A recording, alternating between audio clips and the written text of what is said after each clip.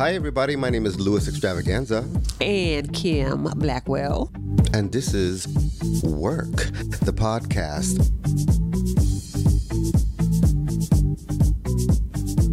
Today, we have Anil Shanelta Patel. Yeah! Or should I say Anil Patel, a.k.a. Shanelta Couture. Get it right, boo. Get it right. Get it right. Yes.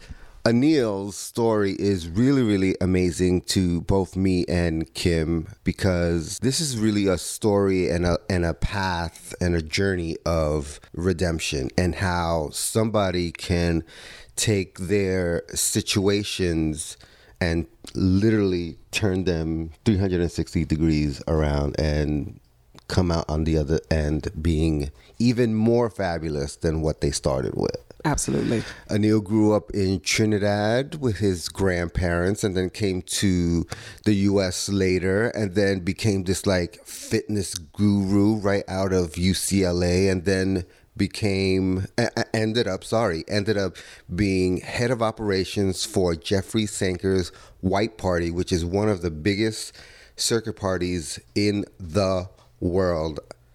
And I know you know who Jeffrey Sanker White Party is. And so we are talking to the brainchild of operations here today. Let's give it up for Anil Patel, a.k.a. Shanelta Couture. Hi. Hey. How are you? First of all, before we start, I just want to tell you how much I love this podcast. I've listened to every episode, and, you know, even though I've known the both of you for quite some time, I really got to know you a little bit more. You know, Butch Queen first time at the ball. I did not know that about my sister. And it's just so educational, like the whole thing on Paris is Burning and voguing and just the different stuff with Eddie, who, you know, I'm friends with him, and Kiki as well, and just really getting to know really good things about these people that I love and admire. So thank you for doing this and giving so many a platform. Oh my It's God. Great. And thank you for the support, always spreading love on the internets and the grams, you know, about the podcast, which is awesome. This also speaks to what me and Kim wanted to do, and our original idea for this podcast was to really give a voice to, you know, the voices that go unheard. And what better way to start than, you know, with our friends, right? Because we have some awesome friends, as I'm sure every listener out there has awesome friends as well. We have some really awesome and creative friends, and so we wanted just to kind of give them a voice, because their life paths for me and Kim are amazing. Yes. So let's start at the beginning, like we do with every guest. Because we want to know about little baby Anil Patel. So you were born in Trinidad. I was born in Trinidad, Port of Spain. It's the very last of the Caribbean islands, right off the coast of Venezuela. And I lived there for a few years. You know, the memories I have are really great. Just getting a chance to grow up with my grandparents, who just loved me. I was the oldest grandchild living there, and they just loved me to death. And it was great. You know, I went to school. I was still, you know, getting in trouble chewing gum. I remember my grandfather to come pick me up one day. But it was, you know, it's not like I'm sure it is today. I haven't been back in a while, but it was very what you would imagine living on a tropical island. And I loved it. They sent you to San Francisco. How was that, really quickly? It was really interesting, because I remember literally just like, oh, my dad came to pick me up, and then we went and spent the night in New York, and then came to San Francisco to the house where my mom still lives today. And it was like, here's your little brother. I'm like, oh, okay. And I was like the new kid on the block. And it was like, okay, this is going to be interesting, you know? And it's just, I kind of felt like an outsider. Right.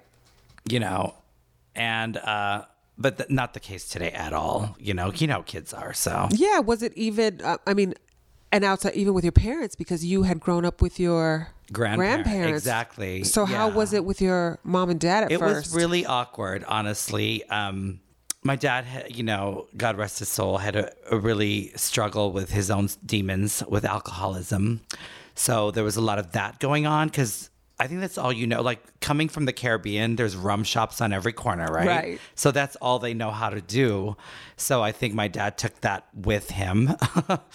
And he was really I think harder on me than on most for whatever that was about. So it was a little, I just felt like, what am I doing here? I just felt like this kid feeling displaced from what he knew. And I do remember times wishing I was back in the Caribbean with my grandparents, and I couldn't know as a child how to voice that. Now, that feeling not a part of at that time, because of course you feel a part of your family now. Absolutely. The whole dynamic Yes. has totally changed. But back then, that dynamic of not being or not feeling a part of, was that a catalyst for you to Yes. break out? Yeah, right? Yes. Break out, get away from, like, when you had the chance? Because you went to UCLA. I did. So I really tried to like strive, right? I wanted something better for myself, especially with like seeing how everything that was going on with my dad at times with his drinking and all of that. And I just wanted something better for myself. And, and truth be told, looking back at everything, I'm just so grateful for everything. I was very much a different kid. Right. Let's put that in quotes, different. Clearly being gay without even really understanding what that meant at that time. This is the early 80s where all you would hear about when you heard about gay were people that were like dying of AIDS, like, because that's when that whole thing started. So there was no real way to, or role models even for us to be like, oh, this is who you are, or this is what I am. So, I kind of sort of hid that a lot. And I just wanted to be different, and my dad, got some help when I was in 8th grade. And, but I just still knew I wanted something more for myself, and I was going to show them, I was never going to be like that. And then I went, I applied for colleges. I was valedictorian. I went to private school. And so you were valedictorian, which means that you were a hard worker and also probably popular. It was a very small school. It was a small school, yeah. But yes and yes. You are class president, all of that, yearbook, blah, blah, blah. It was a very small school, but it was great because it really kept us together, Right. Most of us are friends on Facebook still. And, I think for me, looking back at it, being this gay boy that didn't even know what that meant, it could have been a lot worse if I'd gone to public school, I think, with the bullying and all of that. Yeah. And I never felt different. No one ever made me feel different in the school that I grew up in. So, I look back at that. I'm just very grateful for that experience that my parents at least kept me there. Yeah. And at the time, we could only apply to like one UC system school. I applied to Berkeley. That's where my dad wanted me to go. I didn't get in.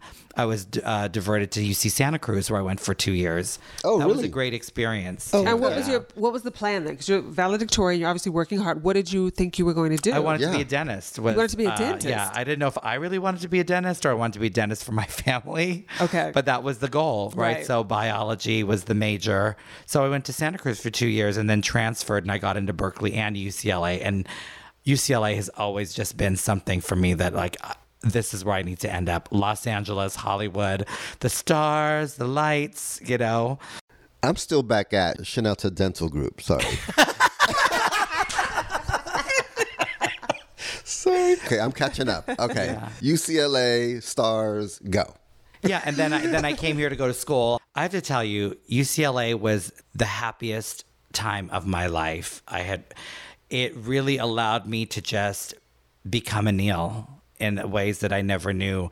I started doing things, meeting people. Most of my friends were cheerleaders there, who I still talk to today. You've met some of them as well, Louis. And we have just had like such this great friendship over the years, where, college life, there's nothing like it. Going to the games, just being like, even today when I go back to UCLA for whatever reason, I have such a sense of pride for what I have accomplished, know. Yeah. And so all these different people, now you're meeting people of different socioeconomic backgrounds, you're meeting people of all different ethnicities, and I'm sure there were gay people. Exactly. There was some gay in Santa Cruz as well. Okay. And I just felt a sense of ease or comfort. I didn't really identify as gay, and there was a lot of girls I was attracted to. I think I was more because I'm like, oh my God, she's so pretty, but I not love the way she does her hair. The sneakers are so cute. Yeah, but it was like, oh, there she is. But it wasn't like this I have the hots for her. Yes. Kind of thing. And I did you ever date girls? No. No. Mm-mm. You know, I would look at guys and think, wow, they're good looking. Right. But it wasn't like I was like, oh my God, I want to jump their bones or anything like that. It was none of that. But it wasn't until I got to UCLA and I really started having gay friends that were actually my friends. And we would go out and we were like, oh, you know, I remember I was with my friend Ken and Glenn and we were just like, oh, we're going to go to West Hollywood. I'm like, oh, like, okay. I've never Hollywood. been. Let's go. And we were at Motherlode, and they're like, we have something to tell you. We're gay. And I'm like, okay. And then they just off. And they're like, went. we also have something to tell you. You're gay. Right? We also have something to tell you. It took a little bit longer You're for gay. me to just come out with that part Have of a it. good night. Here are your people. Yeah. We're going to leave you now. Yeah. But, you know, I think it was the right time where, you know, like I said, it is not like it was today. You know, it wasn't as accepting. Yeah. Even in LA, in a school like UCLA. Right. You know, but I was able to feel comfortable. I don't even know when I actually said the words I'm gay. I think I just started living this life. Right. You know? And not that anybody was surprised, and especially with my family. You know, I was so judging how they would judge me without giving them the opportunity to say, we're good with this or we're not good with this. Right. You know, I just assumed, you know, and I don't know who I thought I was kidding, but like I even remember like my brother coming to visit me with my cousin Sharmila, and they were like, we know this is who you are and we love you, you know. Oh. And it was such a beautiful moment, you know. And my family has always been that way, But especially my cousins. But have you ever come out to your parents formally? Yes. Like, did you ever say to your mom and dad, hey, mom and dad, yeah, this we is can the get situation? to that when we because that's a little bit further down the line. Really? So you're it living wasn't this until I double came life. home from the gated community that I was in. Oh my God, really? That long ago? Yeah. Okay. You're going to be a dentist. You're at UCLA. And then I'm like, because that's a shift. Yes. Okay, yeah, but when those lab classes started in organic chemistry, I was like, I am DONE done. Honey, no, thank you. It was hard. Oh my God. Yeah. And like I said, it was the first time I was actually happy and having a good time. And I started going out and Thursday nights in Westwood with the kid. I'm just like, oh no. So I changed my major from biology to psychobiology because I had all the degree requirements ready for the biology. So it would just be more psychology, which is the stuff I Right. love. Psych, abnormal psych, all cognitive psychology, all these things that really, I think, really helped Anil prepare for living life. Absolutely. Honestly, you know what I mean? And learning how to relate to people and be that way. And I graduated with a degree in psychobiology from UCLA. And you're thinking you're going to do what? Well, dental school was done with at that point. Right. I was like, I'm done. And then it was just like, okay, let me just find a job. You know, Okay. so I had a few little jobs along the way. And then during this time, I used to take dance classes over at Voight Fitness and Dance Center, which was on La Cienega. It was like the #1 fitness studio. So I would take classes there. I would take classes from called Street Jam and City Jam with Chris Toledo. And then, did you remember that? Not City Jam. Remember that? Oh my God. City Jam in Yeah, the that suburb. whole, I mean, it's just so the 80s. Yes. Oh my God, yes. Yeah. Yeah. And it was like I said, that was when I was really having a great time and I loved to dance and all that. And then I started taking classes with Madonna Grimes, who got, you know, rest her soul, has been such a force in this community. Oh, yeah. Oh, You know, yes. with fitness and aerobics and health and such a great mentor. And I used to take her class all the time. And from being in the front row of her class, whenever she would travel, I would like start teaching classes.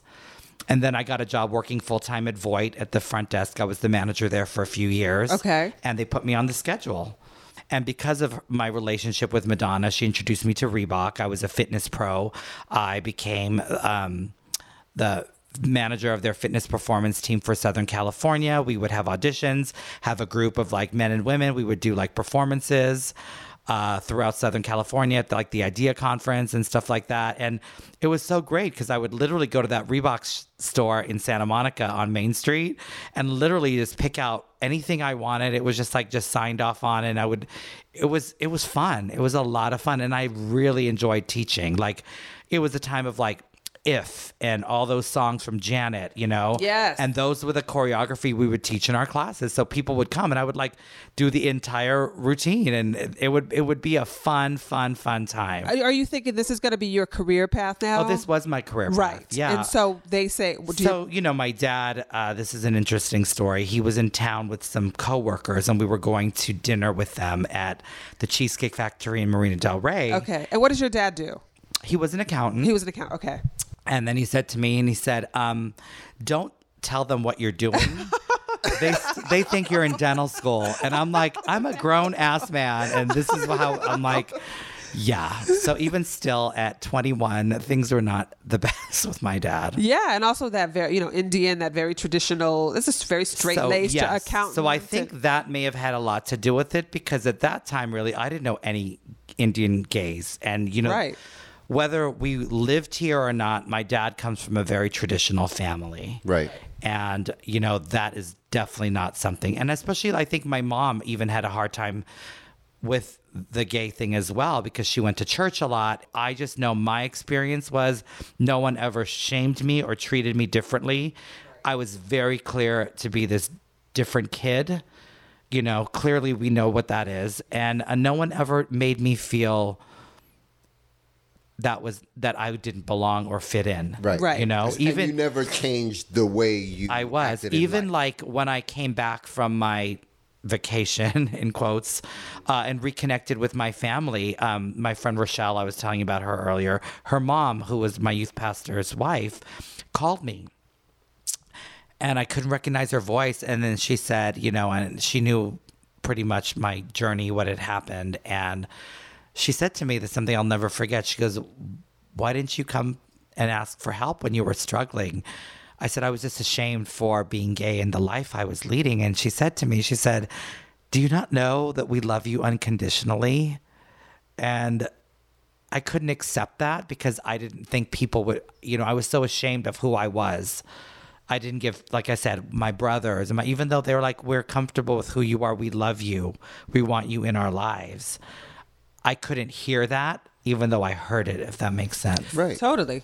And there's so much, it's so complicated. There's so many other things tied up with your family, because even if your parents are cool, they just still usually have, that they have a certain expectation, of course, from you, which probably includes getting married and you're the firstborn, totally. blah blah blah, yeah. all of that, and this was not the case. And to some degree, you want to live up to that. And give them some of that. Even like right before my exit from my family for a few years, one of my aunts called me and she goes, just bear with me. Clearly she knew I was gay. Right.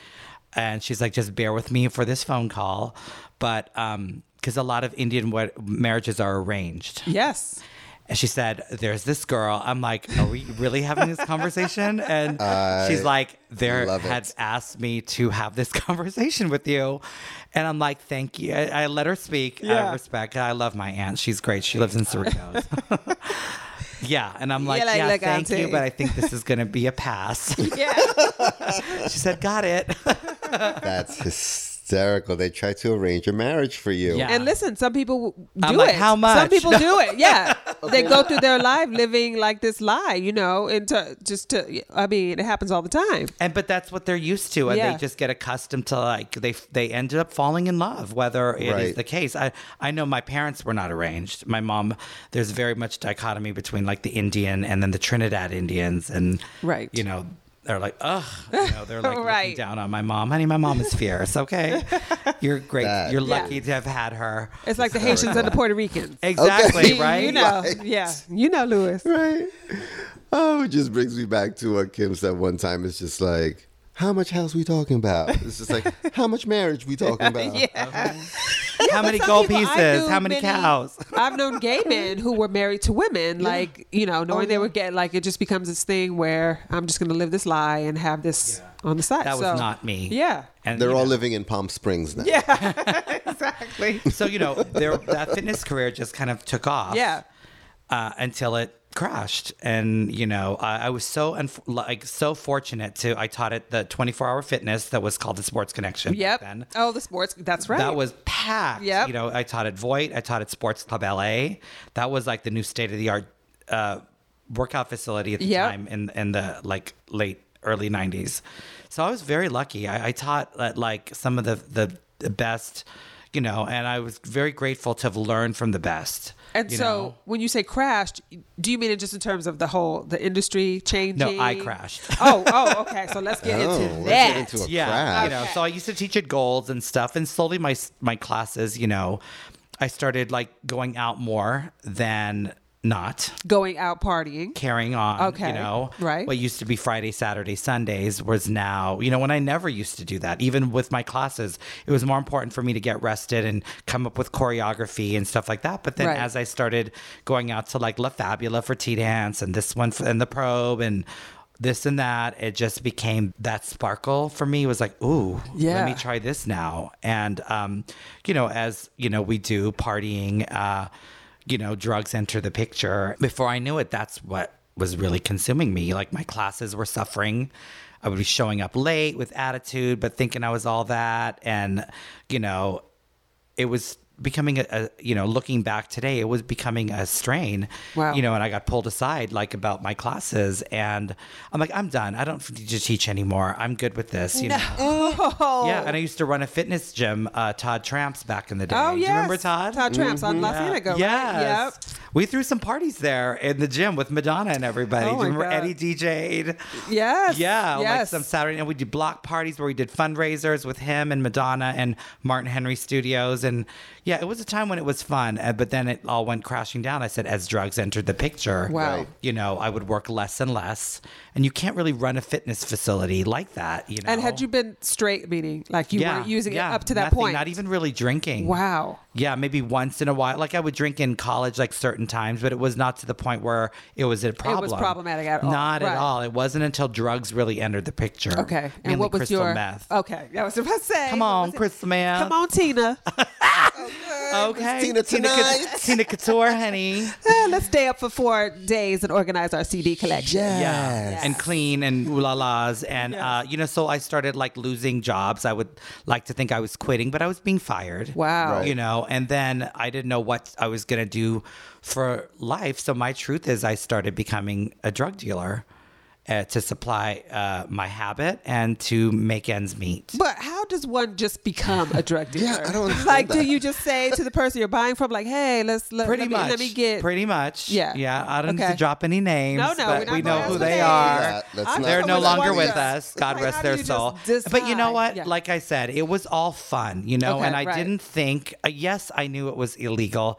Yes, I knew it was against the law. But as a grown adult, I was under my delusion, let's be clear. Right. That, oh, I'm fine. I'm good. This is just not a big deal. And I really treated that as a job for the most part. Well, let me ask you this, because Yeah. I know you, unlike some people who don't have this very close, you have this village, you're very close to your cousins and your family. Right. Are they noticing like something's going on So with they're you? noticing it. We're not talking about it. My new job was quote unquote tech support. Okay. Yet I'm like featuring Versace and Dolce, and my cousins Rita and Sherman are like, we don't know what kind of tech support is styling Versace. Gold label, honey, gold label. Oh my goodness. You know, and whenever I would see them, I think like the light was really going from Anil, because I know Yeah, 'cause they know inside, you. I always had a light. Yeah. Yes. You know, and so they would slowly see that, and that connection with my family slowly started diminishing. Wow. Oh no. Yeah.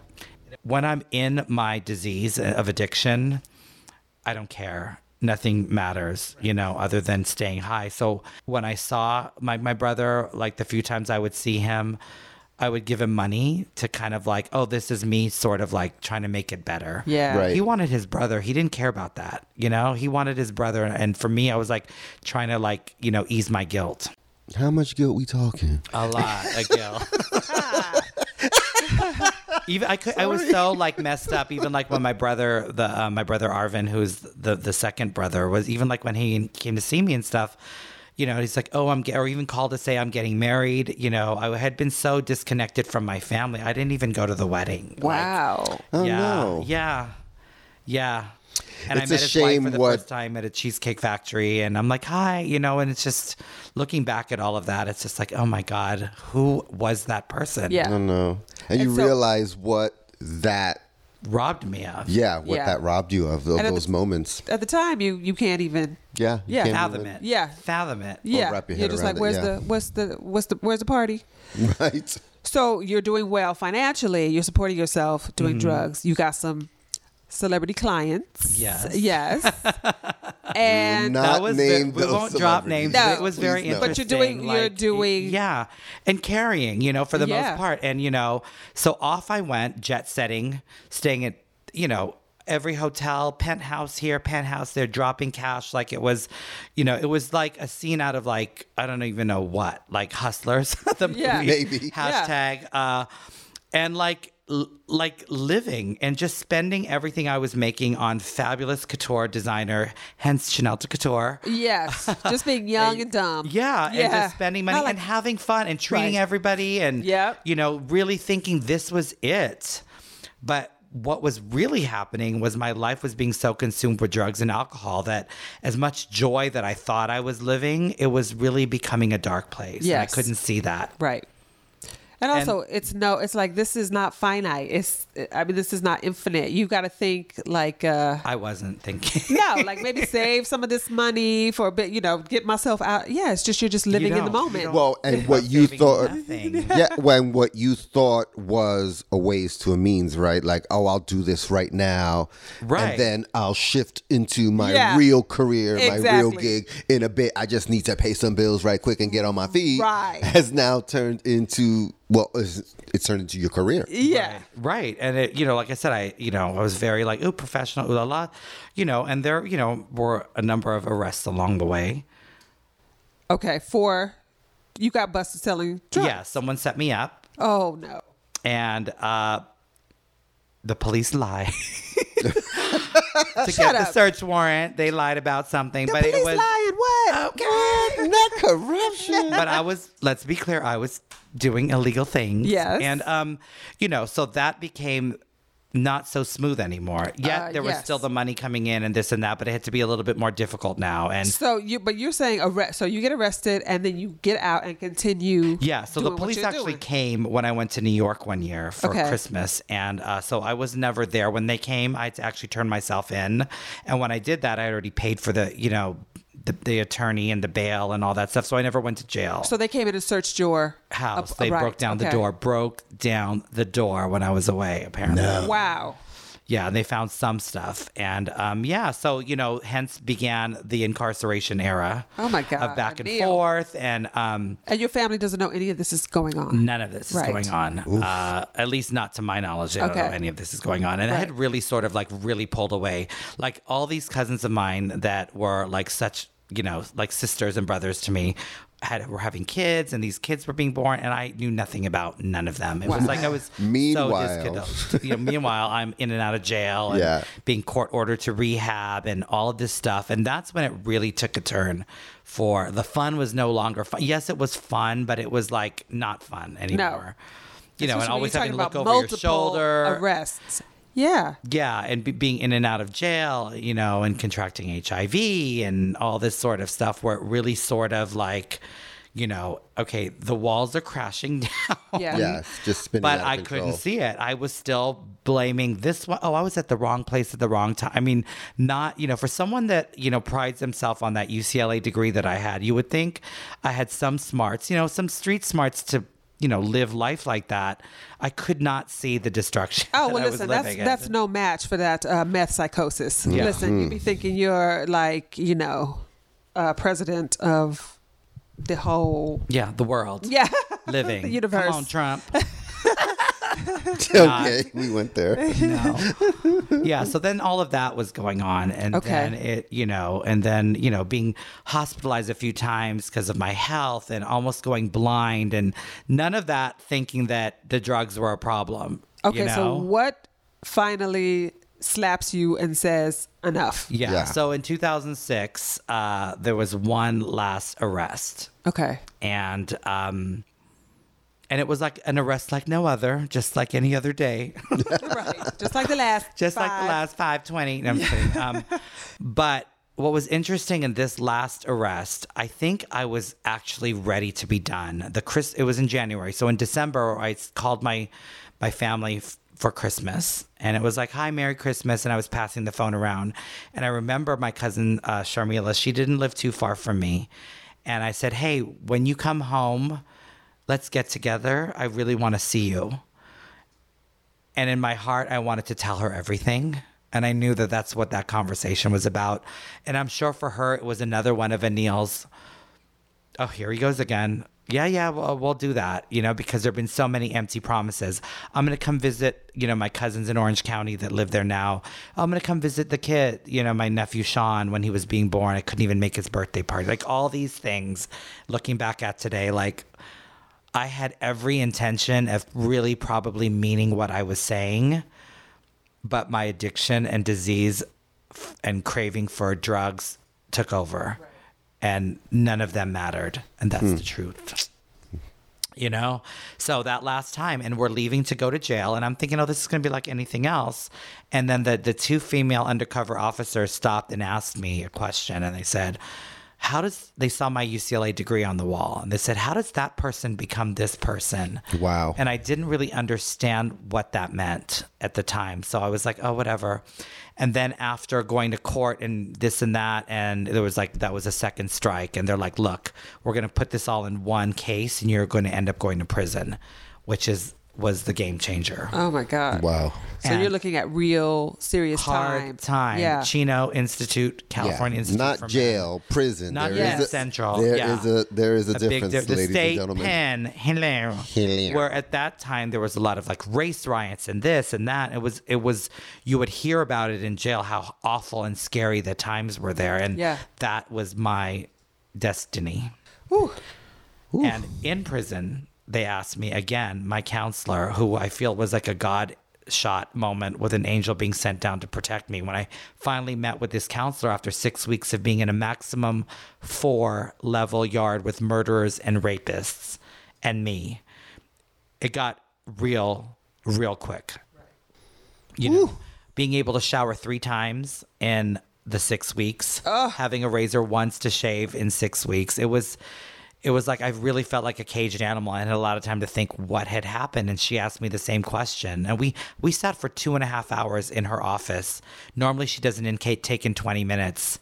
And we sat and we talked and we talked. And she moved me out of that dorm that day to a level 2 yard. And within a week I was on a level 1 yard, which means there's classes, there's school, you can walk around, you can actually be outside and see the light. I hadn't seen the light in a long time. And you're also now, obviously, because you've been in there so long, you're sober. You've Yes. And not really knowing what that meant. I just haven't had drugs in me. But I started, going into recovery. Yes. There in jail of all places, That's prison. Right. Yeah. So, yeah. And thankfully you had an advocate, you had somebody that could see, okay, this is a person who, given the chance, can get their shit together. How long were you at level 4? So I was there for 6 weeks. So I got arrested in January. From January to May, I was in Men's Central Jail on Bouchette Street. Right. Oh, I know. I'm going to visit my brother there next week. Okay, girl. By the way. Don't even get it twisted. Yep, I know it well. Yes, ma'am. Got my 50 cents for my locker outside. Okay. My 2 quarters. I live for you so much. I can't. So I was there till May, and then I went to Chino from May. So for 6 weeks, I was in level 4. And then by then I was on the level 1 yard, within 2 weeks after that. And then I was released October 9th. 2006. Wow. And so do you start going to meetings? How do you decide you want to So I started going to meetings in the prison, and I would go to church in the prison. And they really gave me a sense of calmness from that insanity, And I just was myself there. I really just brought Anil to being me, There's no handbook for prison. There's a lot of stuff you can and can't do, and you just have to learn quickly. It was... I look at it today it was this, it was that, but it was really hard. It was really, really hard and really, really scary, especially in that level 4. Quick question. What was your worst experience in jail, and what was your best experience is jail, if there is a best experience. Absolutely. The worst experience, it was like when you first get there, they classify you. They're like, who are your friends? I said, most of my friends are white. I hang out with, most of my friends are white. So it's either white, Mexican, as in Latino, or gangbanger Mexican, or black. There's subcategories. Yeah, there's something, I forgot what they call them exactly, but those were the different sort of. Right. So they were going to put me with a white person, and then they were like, he was more of like a skinhead, Aryan sort of. Yeah, of course. Yeah. And he's like, I don't want no faggot in here. Blah, blah, blah. And I was like, oh my God. And because of that, they kept moving me around. So I got beat up one day. Because one day they put me with the blacks. The next day they put me with the Mexicans and the whites.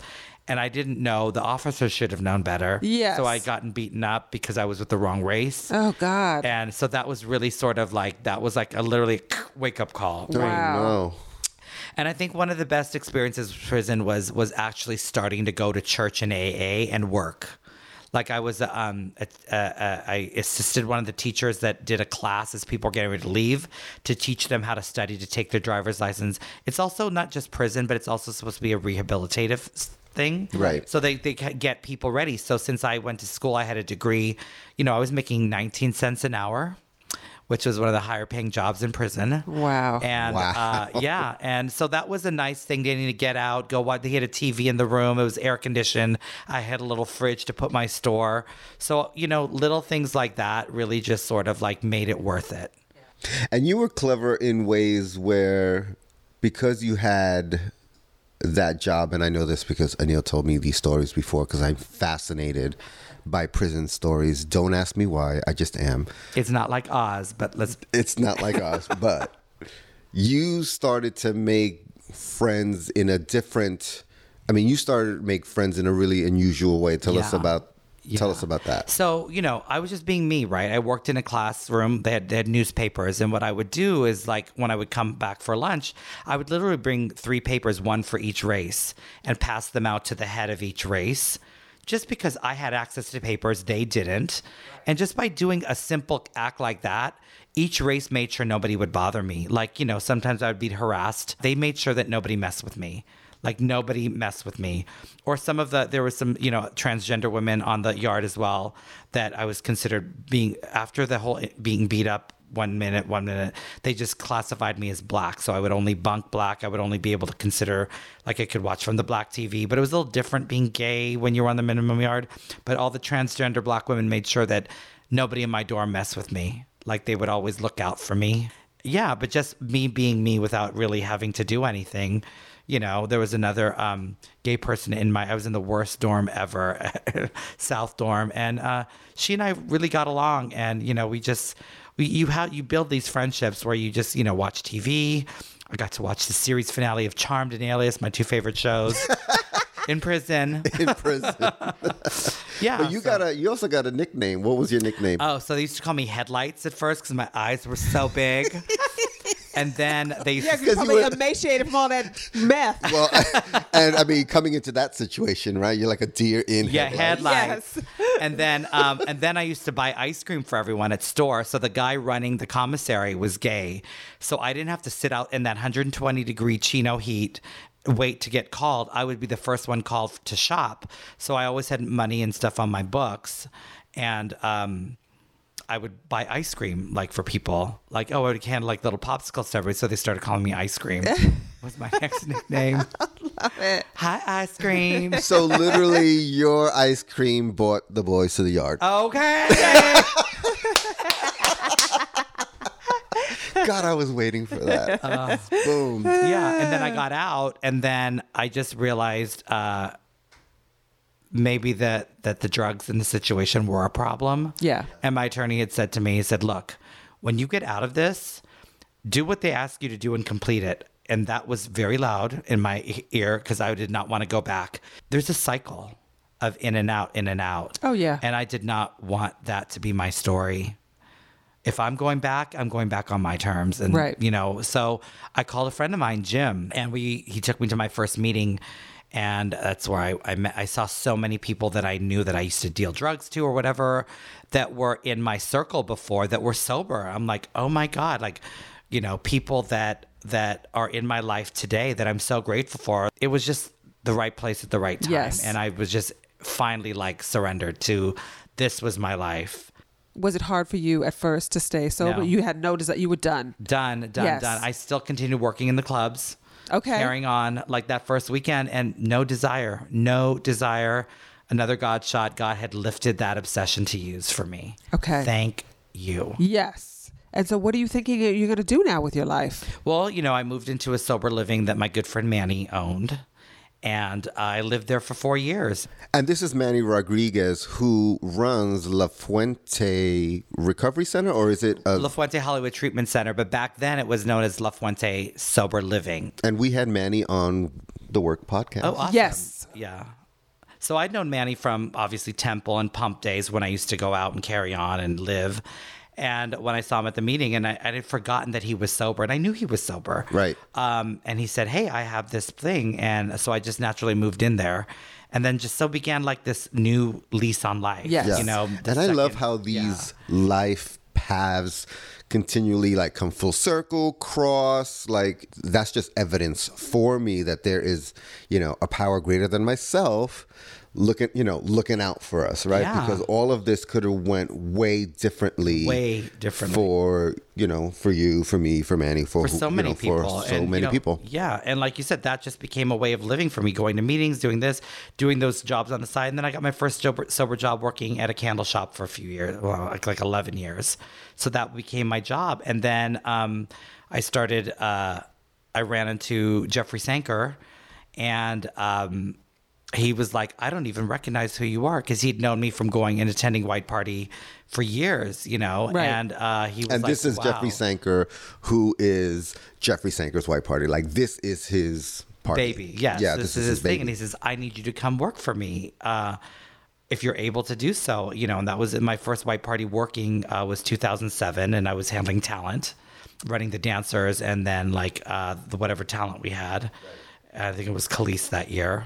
And then every year since then, it's been a little bit more and more. I would come in starting in like January, prepping things, and then really handling talent and executing, and we should talk about that's no small thing. The White Party, we should just describe what is the White Major. Party. So it's literally the largest gay dance party in the world, in my opinion. And we do it in Palm Springs. It used to be around Easter weekend, but it's in the spring now with Coachella and Stagecoach and everything going on. It's usually the same weekend as Stagecoach. And it's a wonderful, sometimes things like this get branded a bad name, because I think circuit partying, this and that. I said, clearly, obviously, I'm not involved in something that's all about that.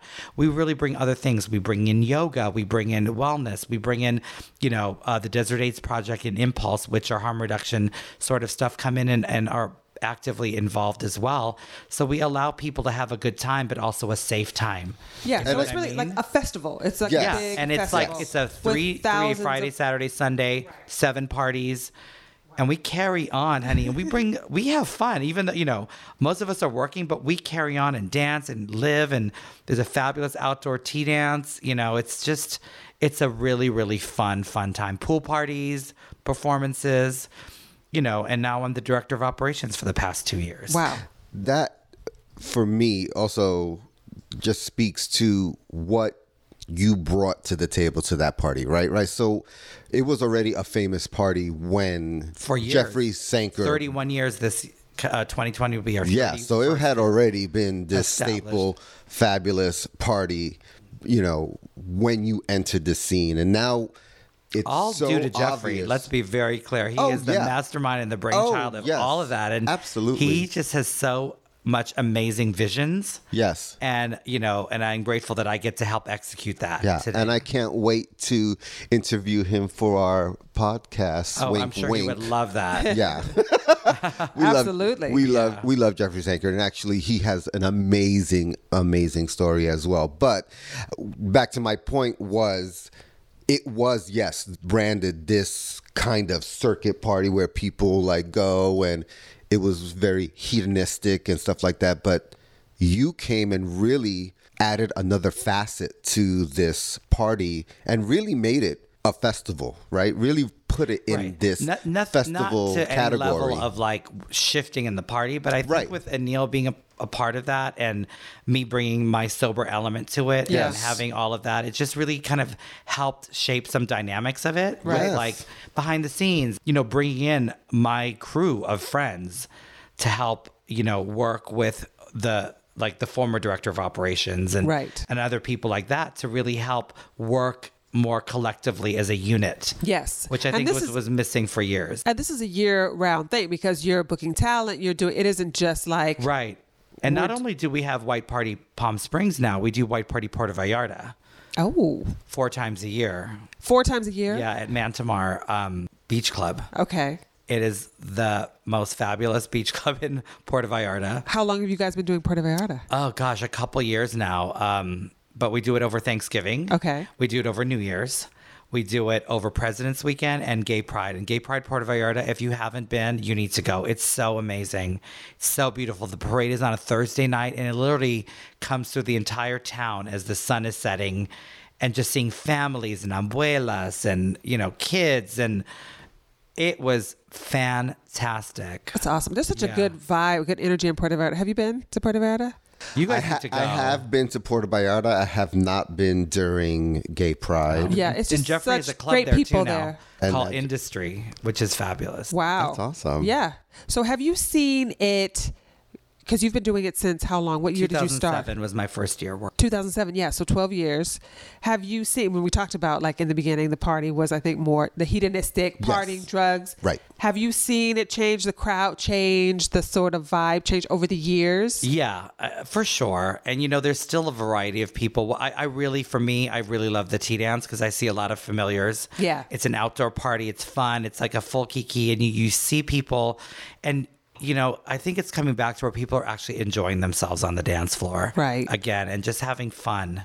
Yeah. Especially at that party, it's just a lot of fun, and we carry on. Like I said, my staff, even though we're working, we laugh, and it's just like, even though we're exhausted from the long hours, it's such a fun time. And not to mention, having some great, amazing performers, over the years. We've Yeah. had, Who have you had? Kylie, Amazing. Mary J. Blige, Ariana Grande, animatronic.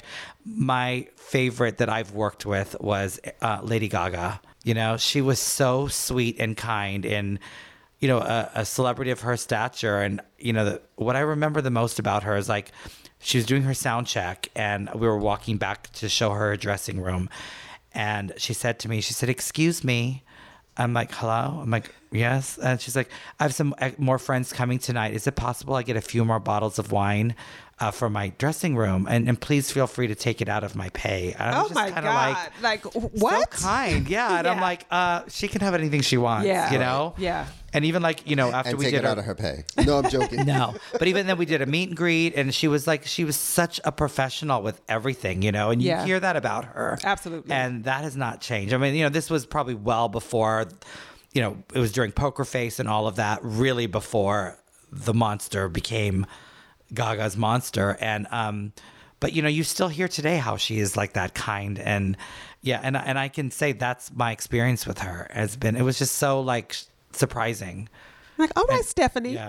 Yeah. And she was really great. And even like her security team came to me after and said, she just wanted me to personally thank you. She goes, that was the smoothest like meet and greet we've ever done at the time. Wow. So, and that just makes me feel proud of what I do. Absolutely. It's a well-oiled machine over there at the White Party. That's right. I love that you've worked with a lot of celebrities over the years with White Party. 2, I love that the door crew that you bring in, and a lot of the crew that you bring in from Los Angeles, are people who are sober. Yeah. Like So- 90% of the people that work for me are sober Yeah. over the So weekend. you're almost It's one less stress guaranteed- I don't have to worry about. right? Because honestly. nobody is getting Exactly. inebriated Yes. during their shift, And right? I think part of being an effective leader is having an effective team, right? Yeah, You know what I mean? absolutely. I've learned that from Jeffrey, obviously. Yeah. And people like Manny, the people that I admire that are in my life today that I've worked with, and I see what they have to support them. And I try and bring that, whether I'm involved with White Party or La Fuente, because I still work there part-time, or when I do like service commitments for different organizations that I raise awareness for, whether it's in recovery or for AIDS research or whatever that I do, always having a great support to whoever's leading makes a big difference. And I bring that into that as well. It's crucial, and it's top down. Your energy and your commitment and focus and all of that comes, And it's things I don't need to worry about. If Lewis is handling talent, I don't have to worry about, is so-and-so showing up or da-da-da-da-da. Yeah. If someone's, my friend Robert or Jeffrey running the door, they have that covered. I don't need to I can focus on bigger pictures. This permit wasn't filed properly. Oh, let me go handle that. The fire marshal needs that. All the bigger things I can focus on and not worry about the little things. And so we mentioned La Fuente, and now you work there part-time. I'm the alumni chair and 12-step advisor. I've been doing that since we opened the treatment portion. So I'm there like 3 days a week. I had the alumni, which is it's one of the biggest things that La Fuente offers is our alumni program. And I think the more connected you are once you leave treatment, the more you're giving yourself a chance to stay sober. And it's been proven. Most of our alumni are still sober from the time they've come in. They have commitments at the meeting. They come back regularly when we have dinners, things like that. They participate. Last summer, we raised $25,000 for the LGBT Youth Services Program at the Gay and Lesbian Center, all spearheaded by alumni. And so it's like, when we can do those things and give back to our community, it gives you more of a fighting chance to stay sober, and I'm proud of what Manny has created there. I'm so proud to be a part of that as well. Yeah, and seeing the growth, like from the sober living house and just to watch others come after me. I'm like 13 and a half years sober now and part of that, but to watch the newbies come in and that have like 4 years and 5 years and 6 years that have followed me in, living their lives and becoming future leaders and taking it upon. It's great to watch. It's so empowering. Yeah, and just fulfilling work, What message do you have for people who are coming up, on the come up? What advice do you have for people who might want to do what you're doing? Just be true to yourself, you know what I mean? And go into things with the right reasons, It's not about doing this to get popular or doing that to get popular. If that's what you want and that's your focus, that's one thing. Chances are, if you go into it with a pure heart and really want to do the best job possible, whether it's in recovery or at, in the club scene or whatever, if your heart is in the right place, chances are you're going to succeed more and easier. And we should bring into the conversation the one and only Shanelta. Yes. I love that because you now have gone through this journey, right? So we've spoken about you growing up in Trinidad with your grandparents and your family, going to UCLA, and then, your dark time, and then coming out of that, coming out of the dark. Oh, he had to do it. Yes, I had to, right? And working for Jeffrey, where does Shanelta fit into all of this? Well, she was first a he. And in my partying days, we were watching, what were we watching, Lewis? Oh, I don't know. Some really random, obscure movie. I think it was called Truth or something. I don't remember. Truth or Dare. I think it was like Madonna's Blonde Ambition behind the scenes. And I was with my crew that I would hang out and party with at the time. And we were watching it, and there was a scene in there where Madonna was in the Chanel store, and she picks the phone up and answers the phone, and she's like, "Hi, can I help you?" And the girl's like, "I need a sales girl stat," or something like that. And Madonna goes, "What's your name?" And she goes, Shanelta. Shanelta needs a sales girl now. And my friends are like, "Girl, that's your name. We're going to call you Shanelta." So hence Shanelta Couture was born, because we used to call ourselves the House of Couture. Okay. Nothing like Ball House, or it was just like our girls or my friends, David and Rob and Gucci Face and LaQuisha Lee Jackson and Lauren Foster. We were just like these kids that would hang out and go to the clubs together, and we just called ourselves the Coutures. So hence Shanelta Couture was a personality. So when I would work in the clubs and stuff before I got sober, a lot of people didn't even know my name was Anil. They would just call me Shanelta. Really? Yeah. So That's it's awesome. Funny now that Shanelta has now become this drag persona. Yes. That people are like some of my friends from New York, when they saw Shanelta, they're like, when did he become she? It was pretty fun. And in my recovery is when, because I never really did drag before until I got sober. And, my friend Jeffrey Drew pulled me in to do my first benefit show, Hot and Dry, poolside show. And I was even like, oh, I don't really do drag. I can probably help stage manage. I'm more behind the scenes. And then he said, oh, no, we're getting you in this. And, and then it just became this persona for me, which I have so much fun doing it. I don't do it all the time, but I do it enough where I'm happy with it. I want to leave them wanting more. And it's just so much fun. Best in Drag for me, this annual fundraiser is my heart. I've been involved with that since 2007 as well. It's part of the Alliance for Housing and Healing, formerly known as Aid for AIDS, and we raise so much money. Yes. And that organization, I believe, gives 96 cents for every dollar towards client services. Which is extraordinary. Yeah, and we've raised millions of dollars over the years. And, it's just something that I'm so connected with, not just because you get to perform. I love the rehearsal aspects. I love getting together with the girls and having a full kiki and laughing. And even though it's late night rehearsals, it's so much fun. And you connecting and bonding with your sober family or non-sober family. Just those moments are really, really, really special to me. Since I've gotten sober, I hate bringing that up, but so many things have been given to me, like my family back, all these things, relationships that I thought were lost, moments like this, being this, reconnecting with like friends like Lewis and you, all of you for that matter, and getting to have fun, new memories, who would have thought, not me at all. That was not my intention. I thought I was going into jail that last time thinking, I'll be out in a month. Yeah, I think God had a different path for me. Absolutely. Yeah. That's awesome. I just love your story. I love how you went from this, again, kid in Trinidad to this, high stakes hustler to this really just spiritually evolved being who runs a really hot dance party and then gives back.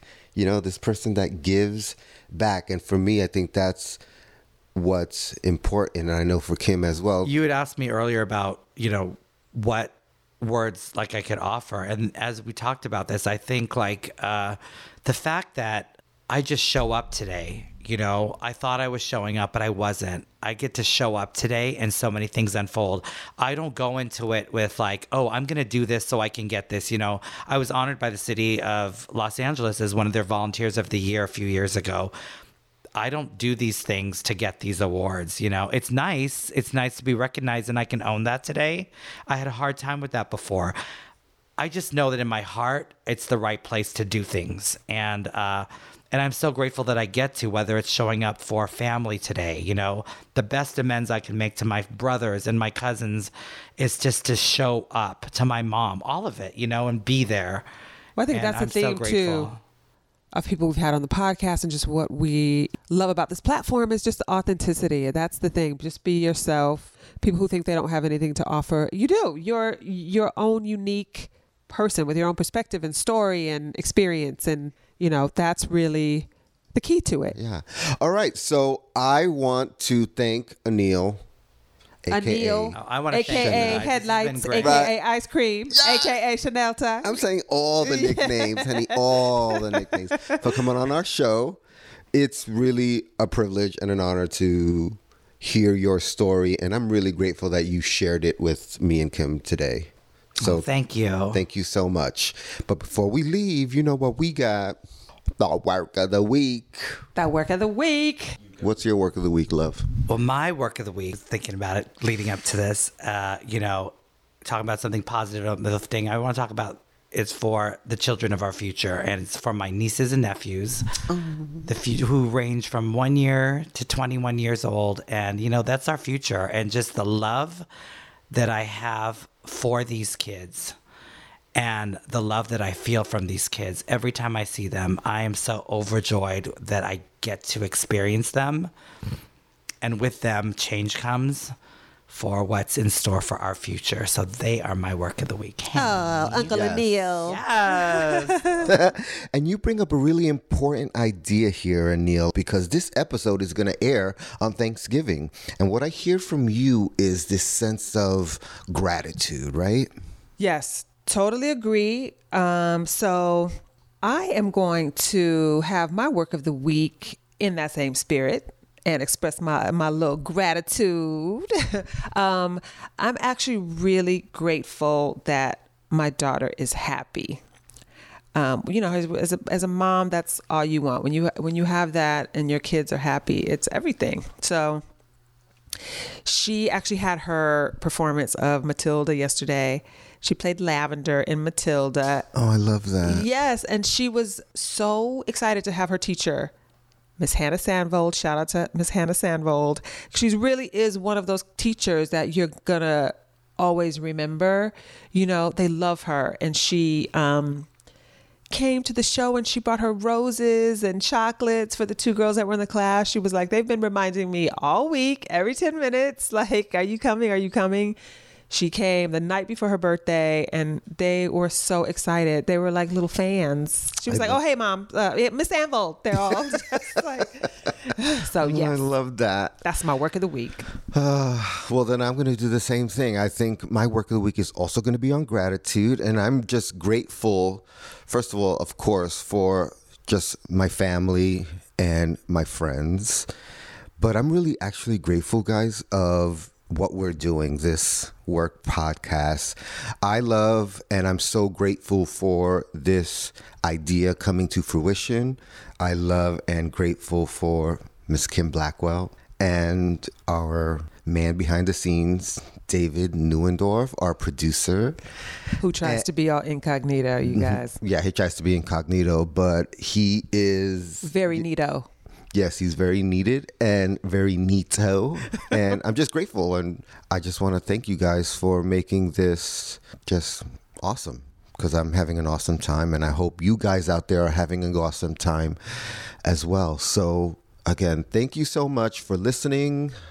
Thank you, Anil. Thank you, Anil. And also, don't forget to subscribe, rate, and review, because that's how we keep doing what we do. Yes, subscribe, rate, and review. Ooh, I like those. Yes, on Apple Podcasts. That would be fantastic. Happy Thanksgiving.